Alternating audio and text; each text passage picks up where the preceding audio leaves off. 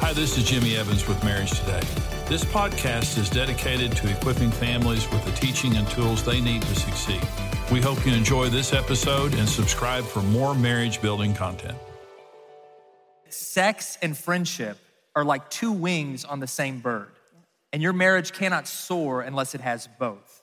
It takes both, and the deeper you grow in that intimacy, that friendship with each other, then also the deeper you're gonna grow in the sexual aspect of your relationship. The sexual part of your relationship, it doesn't happen in a vacuum. It's not just an act. God intended it to be this spiritual, this emotional, this physical connecting, this binding together as one. And we see this all the way back at the very, very beginning with God's original intent for marriage. In Genesis chapter 2, he paints this picture for us. That's right. He talks about Adam and Eve being naked and unashamed.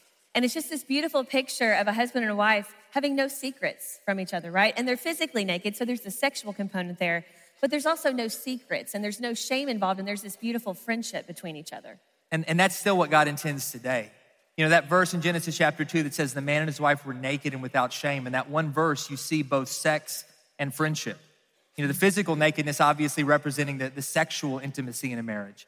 But also nakedness in the Bible represents transparency. It represents trust and vulnerability. It represents not wearing any masks. And they were without shame, which shows the acceptance that they had for one another, the love and the trust and the adoration. That's the friendship part. From the very beginning, this was God's design. And we're convinced that the best marriages are between best friends. That's right. And if you want to have a better marriage, invest in your friendship with your spouse. And here's the part we don't talk about enough. If you want to have a better sex life, invest in your friendship with your spouse. And in just kind of a very basic way, we want to illustrate what that looks like with this furniture on the stage. Because the way that we see it, there are three main dynamics or postures that a marriage can be in. And the first is when both of you are sitting here together on what we call the love seat. All right? And the love seat isn't just the physical love seat. Love seat represents where love lives. It's where you're connected together. It's where you're unified, where you're serving each other's needs. And it's the place where God wants your marriage to live. Exactly. Like right here, we are having total transparency and honesty, and that vulnerability of having what we like to refer to as is a naked marriage, where you are naked in every way, emotionally, that you're bearing all to one another and trusting each other with that knowledge of whatever it is that you're telling each other. And you're making decisions in a unified fashion, that you're doing everything together. And so this is, we want, as a marriage, God wants us to stay in this love seat. He wants us to have a love seat kind of marriage where we're doing everything together and making all of our decisions together and truly loving one another and serving one another. Yeah, and then in the actual love seat, there are other things you can do too. It doesn't have to just happen in a bed. I'm just saying, like there's a lot that can happen on a love seat, including cuddling, all right? I think I'm the cuddler in the family. And so whenever I get close to Ashley, like I want to just throw my leg on her. I just want to wrap her up in this cocoon of love. He does. And just like hold her tight. And I have cuddle needs. Sometimes I'll say like, look, I'll give you all the sex you want. Just hold me. It's true. I just need to be held. I know I have needs. Just hold me and tell me it's going to be okay. In fact, out in the XO shop, there's a shirt that says Extreme Cuddler, and it was only for women, which I was deeply offended by. Because he was offended. That's my love language. It's true. Okay, how many of you are non-cuddlers? Raise your hands high, because I'm a non-cuddler. And I know you're resistant. It's okay. We can admit this. No, God rarely puts two cuddlers in the same marriage because they wouldn't do anything else. You'd get nothing done. It's true. And so. But it's not that I don't. I love to cuddle with Dave in small doses. But when I go to bed. You are such a liar. Like, okay. In front of all these people, in front of God, and all these simulcasts. Like Netflix you need to repent cuddle. right now. Honesty is a big part of this. No, you do. I will meet those cuddle needs, right? I will try to meet his cuddle needs. But when I go to bed at night, and maybe for a lot of you non-cuddlers, this is kind of the same situation. When I go to bed, I just want to have some space, and I don't want to be hot, okay? Like Dr. Oz. Okay, yes, let's clap for that. Let's clap for some peaceful sleep, right? All you clappers need to repent. Need to repent right now. But we want some peaceful sleep because honestly, peaceful sleep will do wonders for your marriage, right? But it's, I get so hot, and Dr. Oz himself says that you should not be hot when you sleep, and he feels like he's a filthy liar. Dr. Oz, you are a wretched, filthy man. It has ruined my marriage. No, I'm sure you're a very fine person. Oh, goodness. No, but we are fans of the couch for many reasons, and the love seat. The love seat. It's where you're together. But there's another dynamic, and that's where you both end up in these individual chairs, okay? These are the me seats. This is where a marriage gets when both people are doing their own thing. It's not about ours anymore. It's about his and hers. My time, my career, my hobbies, my pursuits. And you kind of start drifting apart. Like if we were accurately illustrating it, when you're in the me seat, there'd be wheels on these seats and you'd be slowly drifting further away. And you might come back together in that love seat, but it's only for practical purposes for partnership. Well, we've got to come together to do things with the kids, or maybe we come together for the physical act of sex, but then we retreat back to our own seats. And sometimes you're in the same room, but you're in completely different worlds. You're on two different phones looking at two different things, and you're just wrapped up in two different worlds. And both of you can subtly blame the other person for the reason why you're not in the love seat anymore. It's so true. And I think this is a very easy place to live in a marriage. I think so many marriages are living in the his and her seats. And they're kind of, like Dave said, they may go to the love seat for certain things. Maybe they go and have sex and they're in the love seat for that, but then really in every other way emotionally, they're completely disconnected. And we're just missing out on really the best part of marriage. We're missing out on that beautiful connection that God wants us to have with one another. But we live in a culture that says, you really can't trust anybody. You really can't, not even your spouse. You need to kind of have an exit strategy because it's not going to work. And so we kind of harbor this in our hearts, and it makes us miles apart. And it makes us think, well, I can take care of all these things myself. I might go to love seat for maybe a few things. Maybe we parent together, but in every other way, I'm going to stay in my seat. And there's no room. There's no room for your spouse in this seat, right? It's just you. And that's just no way to live. It's not. And then there's one other dynamic in marriage, and this one can be the most difficult and the most heartbreaking of all. And it's where one spouse is in the love seat and one spouse is in his or her own chair. There's one spouse that's saying, I'm willing to do everything I can for my marriage. God, I'm praying for my spouse. I'm praying for my marriage. I'm trying to serve them. I'm trying to do everything right, and yet I feel like I'm in this marriage alone. I might physically be sitting next to that person right now, but it's as if they're miles away. And that can be the most heartbreaking scenario of all. It is, because you might be sitting here right now and you're wondering, well, where are we? Are we in the love seat? Are we in the his and her seats? Or is one of us in the love seat and one of us in the his and her seats? And as you think about this, if you feel like you are that spouse that's in the love seat and you're reading all the marriage books, you're the one who drug your spouse to this conference, okay?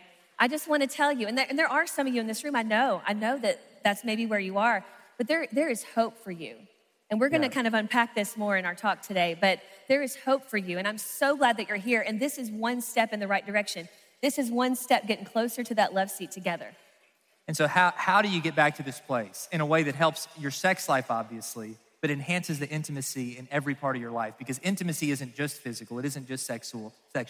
It connects on all levels. And the Bible gives us a roadmap for this. And so there are a few things specifically we're called to do. The first one, if you want to have an absolute passionate, intimate connection with your spouse, if you want the naked marriage that we've been talking about, I think the very first thing you have to commit to is total and complete honesty. Honesty, transparency, that's a picture of nakedness. And you have to get naked emotionally. You have to get naked emotionally before you can really get fully naked physically the way God intended. Or else sex is just going to be an act. It's just going to be mechanical when God wants you to connect on such a deeper level. And so the depth of your honesty with each other will ultimately determine the depth of your intimacy with each other. Those two things are inextricably interconnected. You can't have secrets and intimacy at the same time in a marriage. Exactly. And sometimes there's things in your life that maybe happened to you before you entered the marriage that you haven't really shared with your spouse. And sometimes it's things that you did on purpose, and sometimes it's things that happened to you that you had, it was no fault of your own. And maybe you've hid those things from your spouse because you're embarrassed. And so we want to share some stats with you as to what that looks like. Yeah, just to visualize what some of us have been through in a way that can have deep and lasting scars that affect the sexual aspect of our marriage, right, and affect us deeply in other ways as well. And so both in this room here at Gateway and in our simulcast locations, you can participate. If you are a woman who was born in the month of January or February, I want you to stand up real quick. A woman born in the month of January or February. All around this room, okay? This is the most heartbreaking statistic that we'll share. There's been a lot of research done on this. This is approximately 1 in 6 women in this room. 1 in 6 women, if this room holds true to the national averages, 1 in 6 women have been the victim of sexual abuse at some point in their life. You ladies can sit down. 1 in 6 women with tears in their eyes could raise their hands and say, me too. Someone at some point in my life used this gift of sex that God intended to be such a beautiful and safe and special thing, and it was used as a weapon against me. It was used as a weapon against my will, and what that can do to just wreak havoc on a person's mind. And it's not just women, by the way. There have been 18 million women in the United States victims of sexual abuse. There have been 3 million men who at some point in their life have been victims of sexual abuse. There would be men in this room who would stand up as well. And those scars can be deep and long lasting, but what we found is so often people try to deal with those scars on their own and sometimes don't even talk to their spouse about the pain that they're still dealing with over that. It's so true. I mean, if you feel like maybe there's a wall built up between you and your spouse, usually there is some kind of underlying issue going on. And so if you're listening to us today and you're like, I never shared that I was sexually abused with my spouse, I just encourage you to go home and really share that with your spouse. And if you're the spouse listening, hearing your spouse confess this to you, to say, this is part of my past, listen intently, and then help your spouse find the counseling and the help that they need to find that healing. Because those wounds, they're wounds that don't heal on their own. I mean, you have to have counseling and help with this, and have to realize that it was of no fault of your own. And that your spouse, just because someone abused you in the past, your spouse isn't going to abuse you and you can trust them. But this is a process, and this is something that we can bring into the marriage that can really, really hurt our sex life. And we need to be willing to get counseling, to do whatever we need to do. But anything in your marriage that you feel like, I'm gonna deal with this on my own. Right. This is part of my past, I'm gonna deal with this on my own. The moment you start thinking like that, you know where you end up? You end up in the me chair. Even though you're doing it to protect your spouse. You're saying, I don't wanna burden him, I don't wanna burden her with that. But what happens is you're drifting apart, you're creating walls, you're sitting down in the me chair instead of meeting together in the love seat, that safe place of connection, and saying, let's work through this together. All right, share a few more of these stats. Okay, if you're a man born in January, February, March, April, May, June, July, stand up. And August. And August. Get on up.